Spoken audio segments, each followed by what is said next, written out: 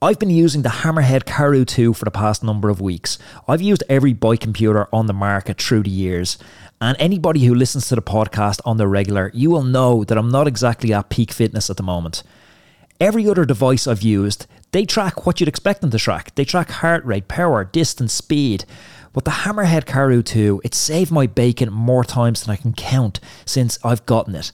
It has this really cool notification that detects climbs which are upcoming and tells you how many meters you have left to hang on, to endure, to suffer to the top of that climb. This has allowed me to hang on to groups when normally I would have been dropped the parachute out the back. Plus, I've plotted some new routes on old training roads with their points of interest feature. The jump from other bike computers to using the Karoo 2, it's been like going from my old Nokia 3310 phone to putting my hands on the iPhone for the first time. It's full colour and the touchscreen is very responsive. It's much more like using a smartphone than a GPS device. And you know it's a bike computer worth using when the likes of Justin Williams from Legion and Froome have it strapped to their handlebars. For a limited time only, our listeners can get a free heart rate monitor with the purchase of a Hammerhead Karoo 2. Visit hammerhead.io right now and use the promo code ROADMAN at checkout to get yours today. I'm going to leave all the details for this offer in today's show notes. It's episode number 497 of the Roadman Cycling Podcast, and it's a Tour de France roundup. Let's cue that intro. The big question is this: how do we use cycling as a tool to improve our health, our happiness, and our longevity? That is the question, and this podcast will give you the answers. My name is Anthony Walsh, and welcome to the Roadman Podcast. Roadman, welcome back. Yesterday we had stage 10 of the Tour de France from Morzine to Megève. One of the shorter stages in this year's race, and I always love the shorter stages. They're always so action-packed, but we didn't have to even wait for kilometre zero to get the action. I'm a little bit baffled by the goings-on of the COVID testing protocols. The entire peloton was tested on rest day, and if you listen to Monday's episode, myself and Joe Laverick speculated that we were going to have just a slew. I don't even know how many a slew is. It's a lot, like a baker's dozen, a slew of positive tests. That slew of positive tests never happened. But fast forward to the next day, and we start getting positive tests. So I'm not sure exactly what happened, if the UCI were flat out on Photoshop changing positives to negatives. I don't know, but what I do know is George Bennett, and this is big news, George Bennett, Pogacar's trusted key mountain domestique, tested positive and was unable to take the start on stage 10. Rafael Majka also tested positive, but we're told with a lower viral load, so was able to take the start of stage 10. I'm as confused as you are about what a lower viral load means. I thought it was positive or negative. I didn't know we had these little nuances within positive and negative. But welcome to the world of the UCI. This is why we have had decade after decade of doping crisis. Do we have clear instruction and regulation from the UCI on any matters? Very, very rarely. So we have Bennett out, Majka in.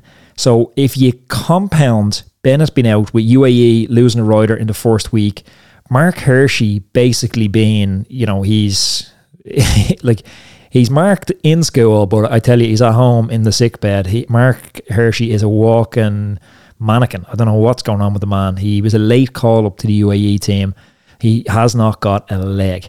So Wout is effectively down 3 riders, and Majka is carrying COVID. So he's almost down. He's down 3.5 riders, we'll say. And we're heading into the key stages, stage 11 today and stage 12 tomorrow on Bastille Day, which I'm going to talk about. But interestingly enough, the best bike rider in the world at the moment, or arguably the joint best with Pogacar, Wout van Aert, his take on COVID and how we monitor the situations. He feels that we're at a point of living with COVID now in not just the peloton but society, and we should start treating it like that. So instead of testing riders on rest days, team protocol, internal testing, we should just stop testing everyone and assess COVID the way a doctor assesses any regular illness. If a rider is complaining of symptoms of sickness, fever, etc., they go to their doctor in the team, and then the team decides on a case-by-case basis whether that rider is fit to start. It's the way they do it when I was racing with flu. It's the way you do it with chest infections. It's the way you do it with head colds. At times you go to the doctor, you say, Doc, I feel terrible. Like, I remember having a chest infection on antibiotics on the far end of it. The doc's like, you know what, you're going to feel terrible, but you can still race and you're not going to do damage. And you're like, okay, I'm still in the bike race. Wout's suggestion is we do this with COVID. And to be honest, I don't disagree with him, because it's long been touted that Pogacar could win the Tour de France on his own. Pogacar doesn't even need teammates, people said. And I think that hypothesis is maybe about to be tested. I can't see us getting through another 2 weeks of bike racing without that virus just running rampage through Pogacar's team. So who knows? We could actually see Pogacar dropping out of the Tour de France, which will be just chronic. So I don't know. I think I'm with Wout on this one.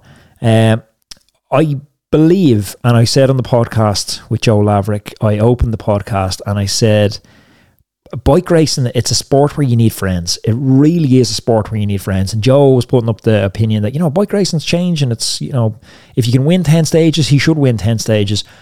I think you need friends in cycling. And I think there was 2 stages last week where UAE, they were arrogant, they were, misplaced confidence, and they thought, we'll just win everything in sight. They caught the Bora lad on Le Super Planche de Belfi, and the day before that, Bike Exchange. They could have let them have it. There was 2 stages. You bank a lot of favours with Bora and Bike Exchange, and they're going to need favours, and they're going to need friends, especially now, trying to control this bike race. So, I don't know. I just think they're going to come to regret that down the line. But yesterday, Stage 10 was a brilliant win for a team that's battling with relegation at the moment. Magnus Cort Nielsen, he's been the most aggressive rider. He was like the king of Denmark. He won every KOM prime in his homeland, Denmark. And he's been over 500 kilometres cumulative in the break this year. So who would have begrudged him a stage win? And it was just a horrific slow bicycle race up that last climb. It went on and on. I think it was like 19 kilometres at 4%. It was a horrific climb, big ring climb, and they tore strips out of each other. And it was just the least fatigued man in it. But Magnus Cort played it so smart. And if there's any kids looking to figure out how you win a sprint on an uphill finish, this is it. He surfed, he left it late. It was brilliant. The most hated man in the peloton at the moment seems to be Alberto Bettiol, the Italian riding for EF Education. He apparently has signed for UAE next year, although it's unconfirmed. And he rode as such on the cobble stage, depriving his teammate of a yellow jersey, which he missed out by 15 seconds. I wouldn't have liked to be on that team bus, but Bettiol was cleared at the head of the bike race today, and I'm jump on the bandwagon against Bettiol at the moment, so I was praying for him to get caught. So I was delighted it came back together, and we seen a bit of a showdown on the last climb. Today was sort of punctuated in a weird sense by these protesters, and this is we have seen this through the years, and Bernard Hinault famously just clocked one of the protesters. I think Sean Kelly's got into it protesters before.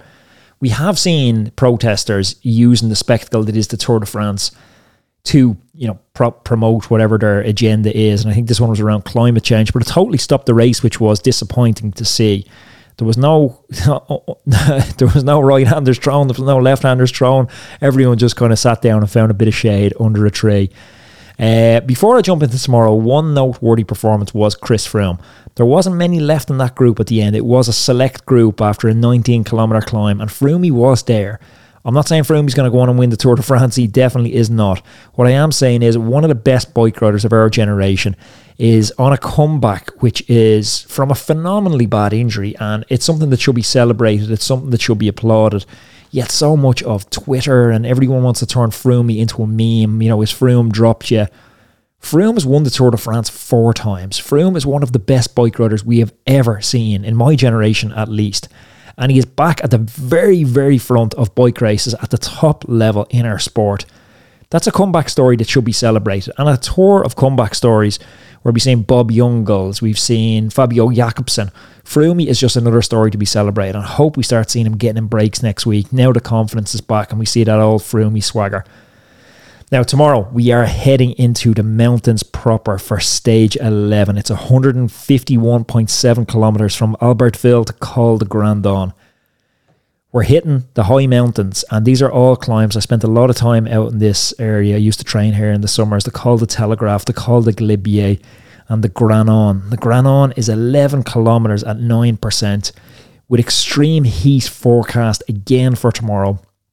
This is it. We're going to see UAE tested. We're going to see fireworks. If we don't see fireworks from Ineos and Jumbo-Visma, there needs to be serious questions about the director's, tactical direction, because this is a day we need to see UAE put under pressure. This is the day we've been waiting for. Tomorrow and then the day after in Alpe d'Huez on Bastille Day, we need to see aggression from especially Jumbo-Visma and Team Ineos. I absolutely cannot wait. I'm frantically trying to clear the schedule so I can watch as much of the bike race tomorrow as possible. And I'm also counting down to my own little odyssey. I'm flying out to Iceland for the Rift on next Monday coming, the 18th. And then the race is the following Saturday on the 23rd. It was my debut in the gravel world. And I had an interview today on Cyclist Magazine, which won't be released for a couple of weeks, with Pete Stettner.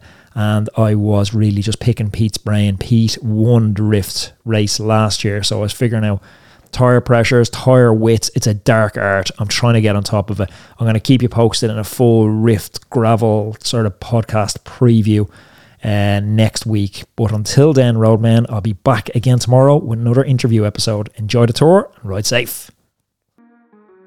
Thank you for listening to today's podcast. Have you ever wondered how good you could actually be? Each of us has a unique set of circumstances with work, family, and social obligations, but we all still want to fulfill our potential in cycling. Okay, maybe you won't ever win the Tour de France, but for most of us, this isn't what cycling is about. So let us build you the perfect training plan around your lifestyle that's totally unique to you and will help you finally realise your cycling dreams. So whether you're just getting started on the bike or if you're a more seasoned cyclist, we have a suitable coach for you. So why not schedule a call with us and we can have a chat about how we can help you go further than you ever dreamed of in your cycling and fitness goals. Go to roadmancycling.com/contact or pop me an email directly to sarah@roadmancycling.com.